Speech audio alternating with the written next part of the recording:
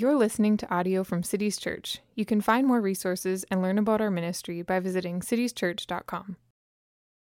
Imagine this. You're outside in a large field. It's dark and damp, not quite raining, just a little moist in the air. There's a gentle, cool breeze. You're taking care of the sheep because that's what your family does. You're shepherds. You take care of sheep. Seems like a normal night, except you're all alone out in the field taking care of the sheep because your entire family is inside the house, which is a few hundred yards away. And apparently, your dad has a special guest over for dinner tonight. And then you see a silhouette of someone running toward you, and you realize it's your family's servant running full speed toward you. You have no clue why. And when he gets to you, he says, "You gotta go." And you go, "What? You've gotta go. You gotta go now. Get to the house." You go, "Why?" "Just go." So you run full speed with all your might. You run across the field, you burst into the house, sweating, out of breath, and there stands your 7 older brothers, your father, and a prophet, the prophet Samuel. And Samuel is there to see you, David, and to give you news that is beyond your wildest dreams, that you are to be anointed the next king of God's people, the nation of Israel. Now, many of us know that story. We've read it or heard about it taught in Sunday school, the moment where Samuel anoints David. David is a young boy. We don't know exactly how old he was, maybe elementary school age, maybe middle school age. I like to think of him as a scraggly middle school boy wearing a oversized t-shirt with holes in it that hasn't been washed in a few days. That's my vision of David. It's probably not accurate. But this moment changes David's life forever. Sometime after this, we don't know exactly how long, but sometime after this moment, the current king, King Saul, is having some problems. There's something wrong with him. He is going mad, it seems. But what the people close to him don't realize is that God has sent a harmful spirit to Saul to torment him as a form of judgment from God on Saul for his disobedience and wickedness. It has become apparent that King Saul has some serious character defects. And so God has sent a spirit, a harmful spirit, the Bible says, to torment him. Well, the people who are close to Saul, who work for him in his administration, so to speak, they're trying to figure out what to do. And they determine that Saul needs to hear music whenever he's having these fits, when he's going mad. And so they hear of, we're not sure how, they hear of David's incredible musical talents and skills, so they recruit David to come to the palace to minister to Saul in these moments where Saul is having a fit. David is sort of one part personal worship leader, one part musical therapist for King Saul. And whenever Saul is having these moments where he is tormented, David sings, and it has a healing effect on Saul. And Saul has great appreciation for David. In fact, in 1 Samuel 16, verse 21, it says that Saul loved David greatly. Now, for those of us who know the end of the story, we know that although in this moment Saul loves David, it doesn't quite turn out that way in the end. Well, the passage of Scripture that we're going to look at this morning that Matt just read for us, Psalm 59, it has a subscript that Matt read at the beginning of that chapter. And it gives us insight as to when this chapter was written. The subscript says this, that David wrote this psalm when Saul sent men to watch his house in order to kill him. So Psalm 59 is written by David in this moment where Saul is sending men to watch over the house of David to catch him, arrest him, and ultimately to kill him. That's when this Psalm 59 is written. And so what I'd like to do this morning is just rewind the clock a little bit and look at the events in the life of David leading up to 1 Samuel 19 so that we can have an understanding of the context that David is in, and I believe it'll give us insights into Psalm 59. Let's pray, and then we'll dive more into the life of David. Father in heaven, you are so kind. So kind to us. God, I thank you for your Bible. I thank you for the Word of God that we can read and learn from, be inspired by, be molded by. God, I thank you. I thank you that we can read this ancient book, as Pastor Jonathan said last week, this book that's, this psalm that's 3,000 years old or more. We thank you that we can read it and that your character is on display, that you are revealing yourself to us through these words. Thank you. And I pray now that you would use your word to sanctify us. Would you be glorified this morning through the preaching of your word? And may you cause your word to mold us to be more like Jesus. May we walk out of here this morning loving Jesus more than when we walked in. And if there's anyone here this morning who does not know you, who does not believe, Lord, this morning, would you demonstrate your kindness to them, grant them the gift of repentance, and may today they believe, I ask. In the name of Jesus, amen. So we read in Samuel this monumental moment where David is anointed as king. Another monumental moment in the life of David, many of us are quite familiar with. This takes place on a battlefield where David is standing across this tall, super strong Philistine champion by the name of Goliath.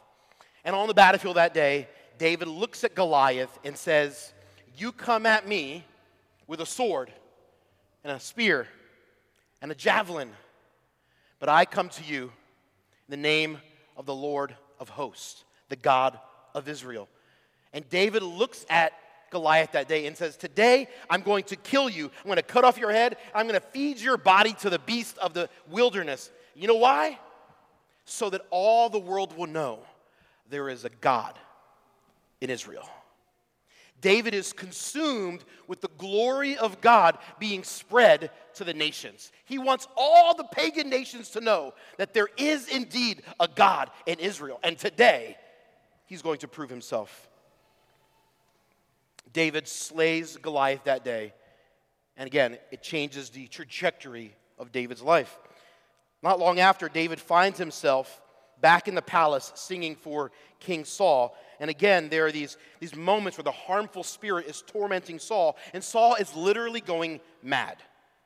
And one day, as we read in 1 Samuel 18, David is singing and playing for Saul, and Saul is overcome with rage and anger, and he throws a spear at David. Then we realize when we examine 1 Samuel 18, this has happened at least 2 times during this time period. Twice, Saul throws a javelin at David. Just imagine this for a moment. My wife and I, we sit here, we're 3rd row, 4th row type people. Imagine on a Sunday morning, Pastor Max is up here playing the keys and singing, and I, from the 3rd row, decide I'm going to throw a javelin at Max. In the middle of the word, just... And Max just playing the keys, he just dodges it. He's like...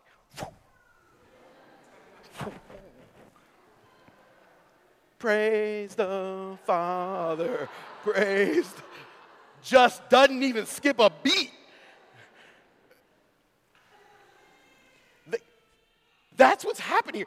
David is singing to Saul. Saul is so overcome with anger and bitterness that he throws a spear right at David.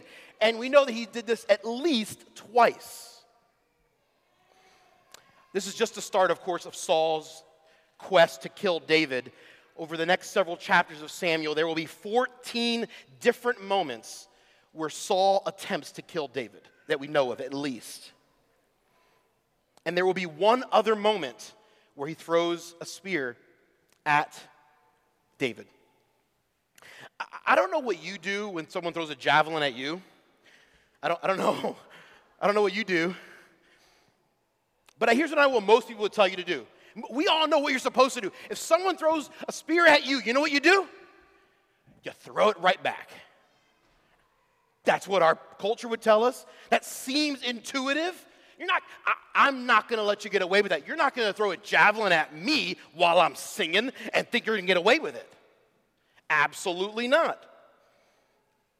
We do this in our lives. When someone hurts our feelings or harms us or gossips about us or says something about us, we feel the need, the unction. We feel this thing inside of us that says, oh no, watch me throw it back at you.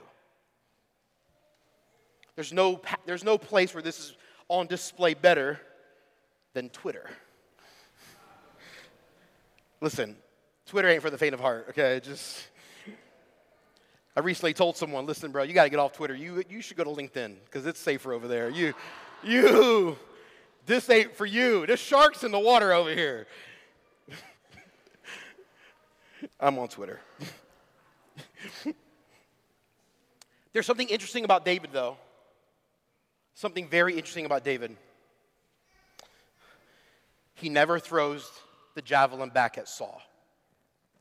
David never takes the spear even out of the wall. He doesn't even seemingly acknowledge it. David never got good at throwing spears back. Unlike anyone else in spear throwing history, David did not do what others seemingly would have done. He never threw the spear back. Now, after these two incidences in 1 Samuel 18, where David dodges them, David is then removed from the royal court, and he's made a general in King Saul's army. And he quickly becomes a well-known general. It seems that he's actually a skilled military leader. 1 Samuel 18, verse 30 says, David had more success than all of the other servants of Saul, so that his name was highly esteemed. He was the most successful general in the army, so he becomes popular. David is becoming a well-known, respected celebrity of sorts in the nation of Israel. Now, it's not clear to us from the biblical text exactly when it becomes public knowledge, or at least knowledge to most people, that he had been anointed to be the next king.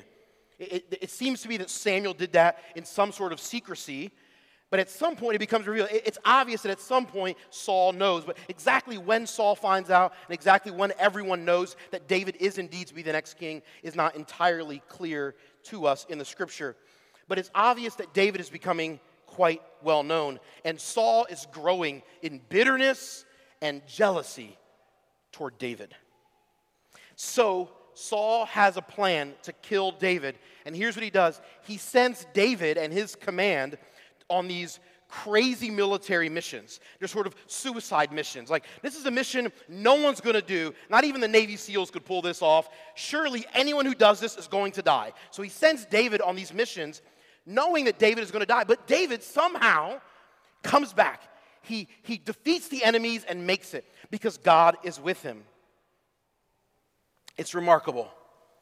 And you can hear the buzz starting to grow in Israel. The groundswell support for David. People are calling in to the local talk radio station. Sal, long-time listener, first-time caller. Yeah, I just think Saul's reign is over. I think it's David's turn.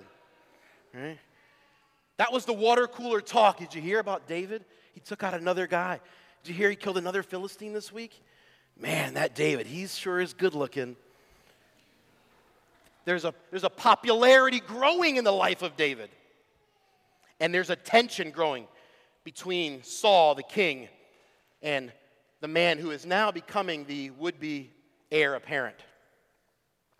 And this is the moment Saul brings David back into the court, and the third time he throws a javelin at David. David dodges it and yet again does not throw it back.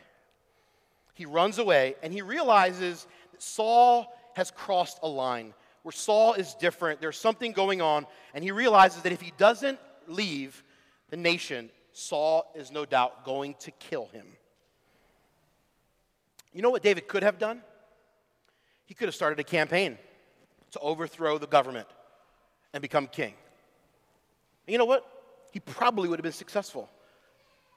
There's enough people who had turned on Saul and who were in favor of David, where it is highly likely if David had done that, he would have been successful. He would have been the king from a very early age. He could have started a smear campaign.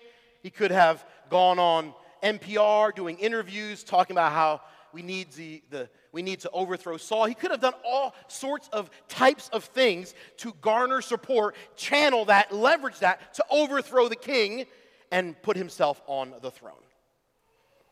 And let's be honest, that's what most of us would have done. Right? Besides, I'm the anointed king. God wants me to be king. I'm not doing anything outside of the will of God. And clearly Saul is a bad king causing harm to the nation. Look at all the social good that would be done. But David does not do that. David instead looks at Saul, sees that he is sinful and wicked and murderous, and he says, but God put you there, and it's not my job to take you off the throne. It's not my job to determine which kingdoms survive and which ones don't. It's not my job to upend a reign or to start my own. That's not my responsibility. I trust the sovereign hand of God. I trust God. And so when God sees fit to fulfill the promise he made, God will do it. And I trust him. And I do not need to take matters into my own hands. That's what David understands. So David goes home and talks to his wife. Side note, when you're in trouble, talking to your wife is always a good thing. There's a lot of wisdom there. I'm just saying. Just helping you out. This is free. It wasn't even a manuscript. Goes home and his wife has a plan to deceive the king, who happens to be her father. David happened to be married to the daughter of Saul. He's like, we're going to hatch this plan to deceive my father and to get you to escape and to sneak you out of town and to sneak you out of the nation. David gets wind that Saul has sent these men after him to go watch his house, to go stalk David. And this is the moment where Psalm 59 is written. We see that David's about to go on the run, but David doesn't know how long this is going to be. We see these as his pre-king days, but David didn't see it that way. David didn't know how long this was going to last. David doesn't know, maybe Samuel misunderstood and I'm not to be king, or maybe there's some other understanding of that moment we had. David doesn't know how long he's going to be on the run and if it's going to end. He does not know the end of the story. We do, because we could read the text.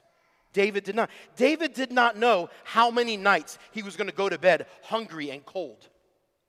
David did not know how many times he would have to use a rock as a pillow in a cave.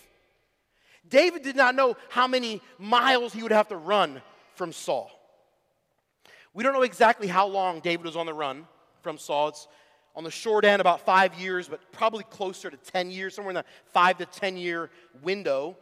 When this is starting, he's probably in his early 20s, and he doesn't become king till he's 30. So you got almost a decade in this moment where David is on the run. But it's on the front end of that where David writes Psalm 59. It's on the front end of that. And so look with me at Psalm 59, verse 1. He says this, "Deliver me from my enemies, O God." David's inclination is to pray and trust that God will take care of him. People are coming against me. Saul, who I thought loved me, the king of Israel, the anointed one, put in place on the throne by God himself, has now come to kill me, sending men to stalk me, to track me down, to watch my house. Oh God, would you deliver me? Would you deliver me? When we read in 1 Samuel 16 and 17, we read of David taking care of sheep when he was young. And he alludes to these moments where he's fighting off wild animals. He's alluding to these moments where he fights off a lion and a bear, where there are creatures coming to kill the sheep that he has charge over. And in the language of 1 Samuel 17, he says that God delivered me. So when David's face to face with a bear, he says, in that moment, God delivered me. He's using the exact same language here in Psalm 1. He's saying, God, would you deliver me the way you did with the bear and the lion and the giant? Would you deliver me like you did it with my enemies on those crazy military missions that Saul sent me on? Would you deliver me? And this is a great prayer to pray when you are facing difficulty in your life. Oh God, would you deliver me? And oh, by the way, I'm going to talk and remind myself of the moments where God delivered me. We see in this psalm David using the same language of the previous moments of deliverance. Then he says this in verse 2, deliver me from those who work evil. Save me from bloodthirsty men. These are the men that Saul has sent to David's house to try to track him down. They're looking through the city. They're rummaging through things. They're looking for him. They are bloodthirsty men. Look at verse 4. Then David says this, they're chasing me, but, in verse 4 he says, for no fault of mine. They run and make ready. For nothing I've done. It's not because I did something bad or wrong. They're coming after me for no good reason. They're coming after me. Side note, there will be moments in your life where people come after you for no fault of your own. That will happen. Now, there are sometimes people will come after you because you've done something foolish or sinful, and you've sort of brought it upon yourself. But there are other moments, like David is experiencing, where it will be no fault of your own. Here's how David responds in the second half of verse 4. He says to God, awake, come to meet me and see. God, would you come and look at this? Would you see, would you meet me here in this moment, which is a prayer we can pray whenever we face difficulty. Oh God, will you meet me? And he will. Some of you know I'm a PhD student and I'm studying 20th century evangelicalism. And one of the most prominent theologians in the 20th century is a guy by the name of Carl Henry, who's one of my heroes. And Carl Henry says this when he speaks of God. He says that God is the God that stoops, shows, and stays. God stoops down, he shows us his kindness, and he stays with us to strengthen us. He stoops, shows, and stays. This is the prayer that David is praying. Oh God, would you come meet me? Would you stoop down to me? I need you right now. Then he says this in verse 5, which is the same language he used to talk to Goliath. He says in verse 5, you, Lord God of hosts, are God of Israel. And the term God of hosts is a military term. In essence, it's like David is saying, you are the commander-in-chief of the armies of heaven. Which is important because David doesn't have an army, and Saul does. His foe, his enemy in this moment, Saul, has an army to chase after him. David doesn't have an army. But he goes, but I know somebody. The commander-in-chief of the armies of heaven. He calls upon him. This is sort of a reminder to us that while we may not have the resources in front of us to battle back against those that would come against us, we serve the commander-in-chief of the armies of heaven, the Lord God of hosts. Look at verse 6. This is David describing the men that are coming after him. He says, each evening they come back, howling like dogs and prowling about the city. These men are like dogs, like a pack of dogs, wild dogs, attacking and rummaging, going through the city. Later he says they're causing strife. In verse 14 he says, each evening they come back, howling like dogs. Every day this group that Saul has sent, they're coming, they're wreaking havoc in the city, looking for me to kill me like a wild pack of dogs. David is lamenting the fact that these men are chasing him for no good reason. But then David turns positive. Look at verse 8. He says this, "But you, O Lord, laugh at them. You hold all the nations in derision." You, O Lord, you laugh at them. God has determined that David would be king, and there's nothing going to stop that. And anyone attempting to stop that is laughable because you're coming up against something God has determined to do. Coming against the purposes of God is laughable. We serve the God, the commander-in-chief of the armies of heaven, the God whose purposes will not be thwarted, as we read in the book of Job. If God is determined to do it, it will be done. And if you try to stop it, it's laughable. Verse 9, David says this, "O my strength, I will watch for you. For you, O God, are my fortress." He calls God his strength. "I will watch for you. I will watch for you, O God. You are my fortress." Verse 10, he says this, "My God, in his steadfast love, will meet me." Because God loves me, he will meet me. He will stoop down. He will stay with me. God will let me look in triumph on my enemies. There's going to come a day, either on this side of eternity or on the other side of eternity. There will come a moment where all of the things that came against you will be defeated, not by you, but by Jesus. And we will look upon those things in triumph. That all of the enemies of God and all of the enemies of God's people have been defeated. And then David focuses on the love of God.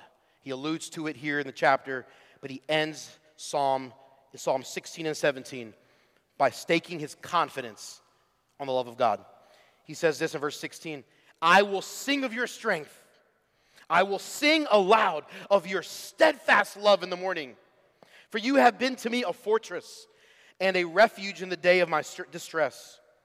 O my strength, I will sing praises to you.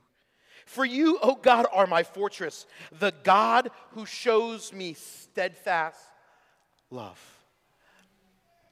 The God who shows me steadfast love. The God who shows you steadfast love.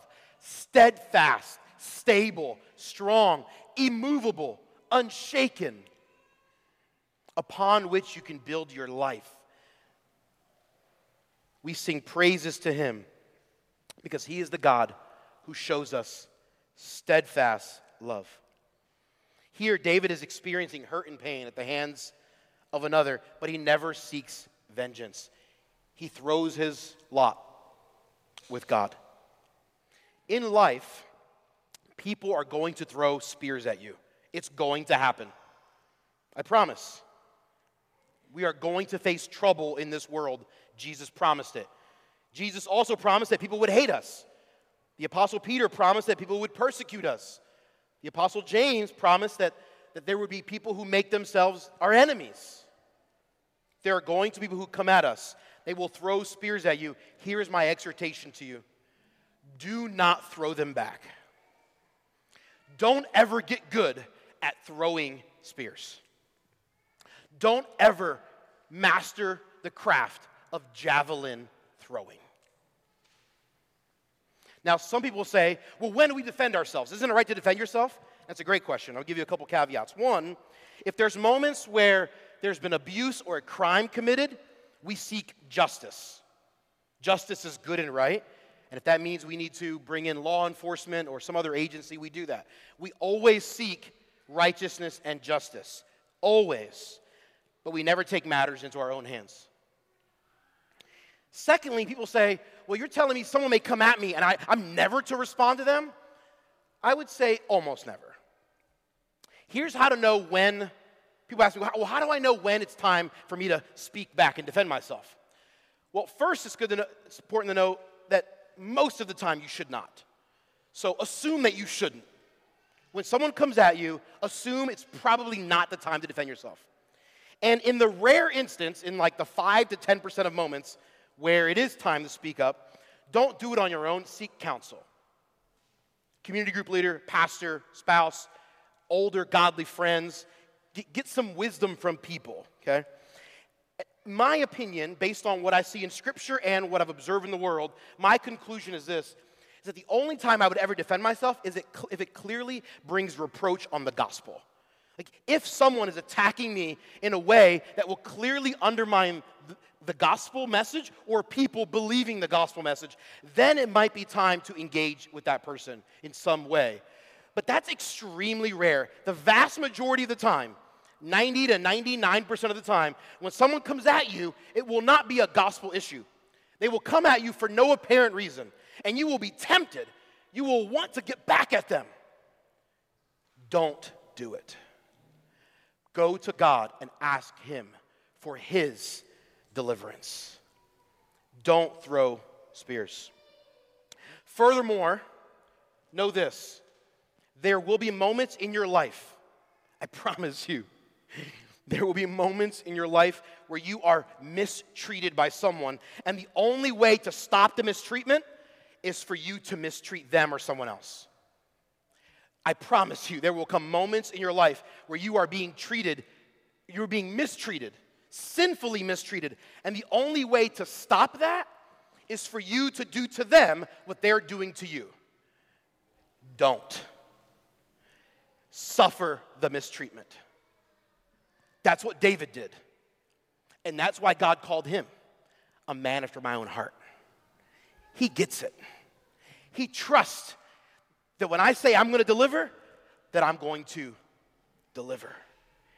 If someone hurls an insult at you, don't throw it back. When they call you a bigot because of your commitment to biblical sexual ethics, don't respond. When they call you regressive or oppressive because of your willingness to stand up for the sanctity of life, don't respond. When your professor gives you a bad grade on a paper because you disagree with his secular progressive ideology, and you know the bad grade is because you disagreed with him, but you can't prove it, just suffer it. Just take it. Don't throw the spear back. When you don't get the promotion at work that you were promised or that you know you deserve, when you're unjustly fired from a job you gave your heart to, when you have a family member that humiliates you, or a child that betrays you, or a spouse that abandons you, when you are devastated by the sinful choices of someone close to you, someone who said they loved you, when those spears come at you, oh, Cities Church, I implore you, do not throw them back.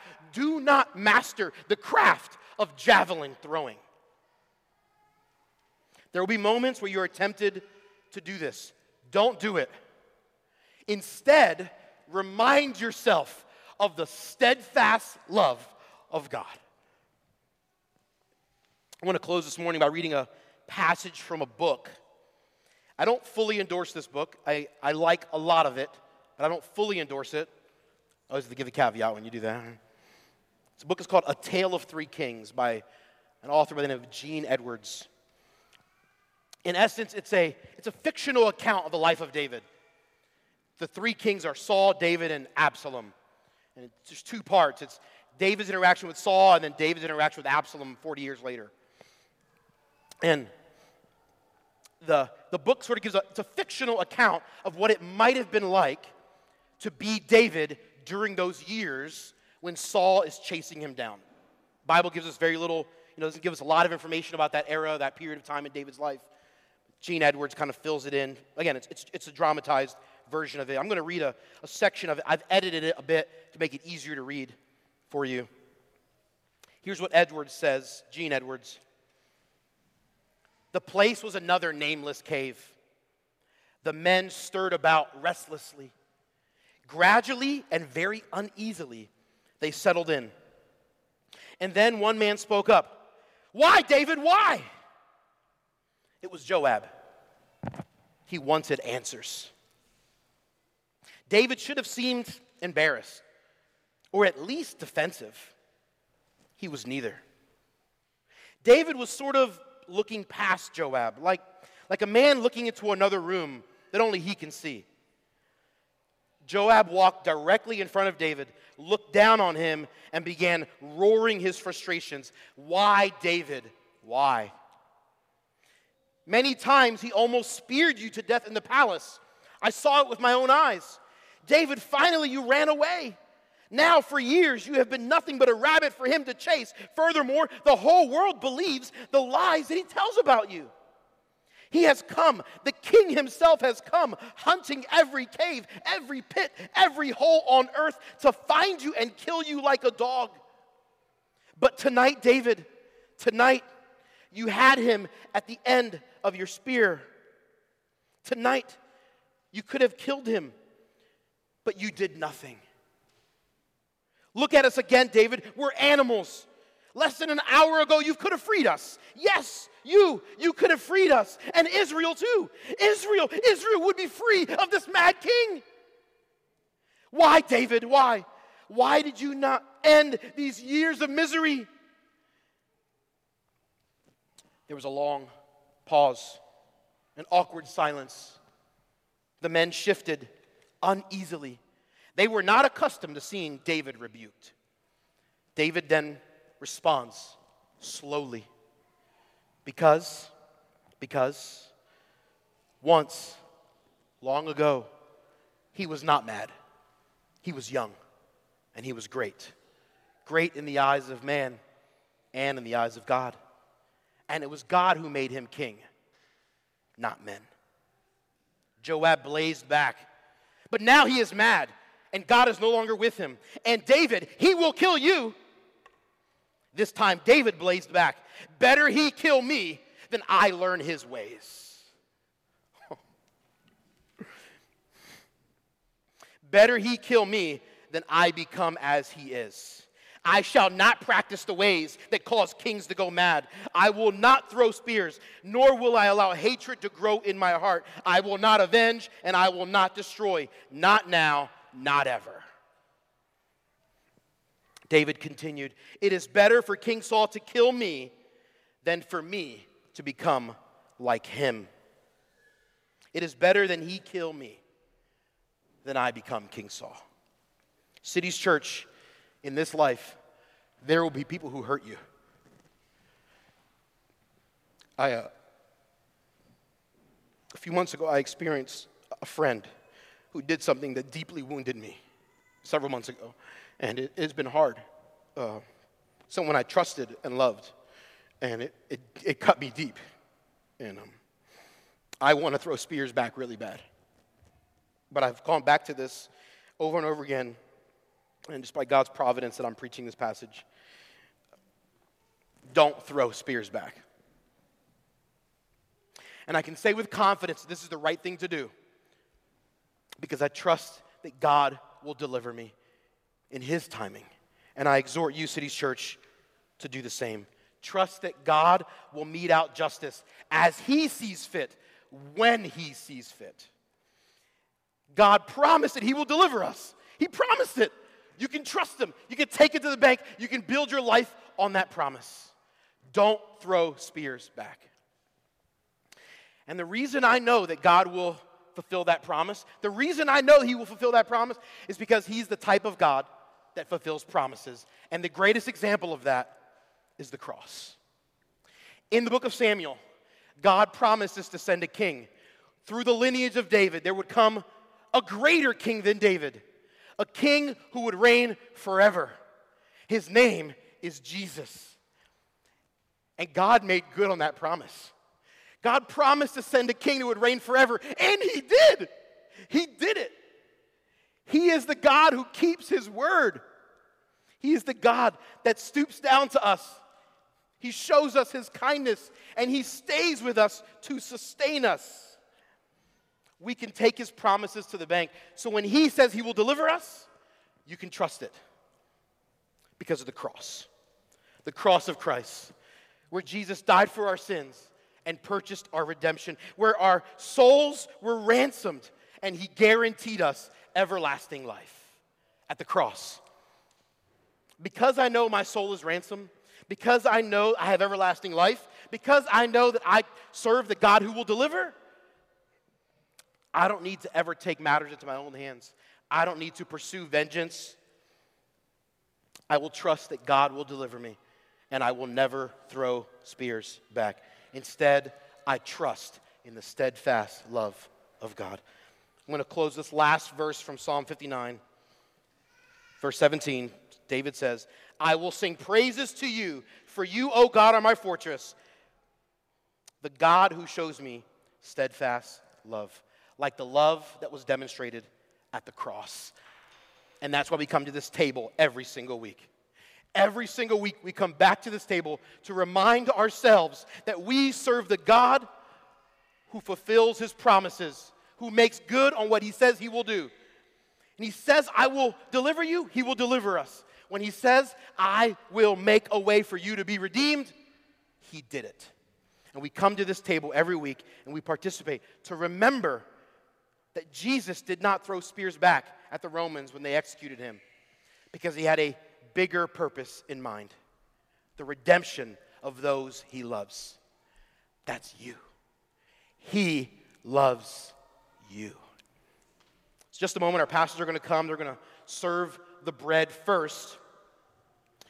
We invite you to participate in this meal. If you are a believer in Jesus, we welcome you to take part in this. But if you are not a believer in Jesus, or if you're not sure you are, I would encourage you, don't take communion with us. Just let the elements pass.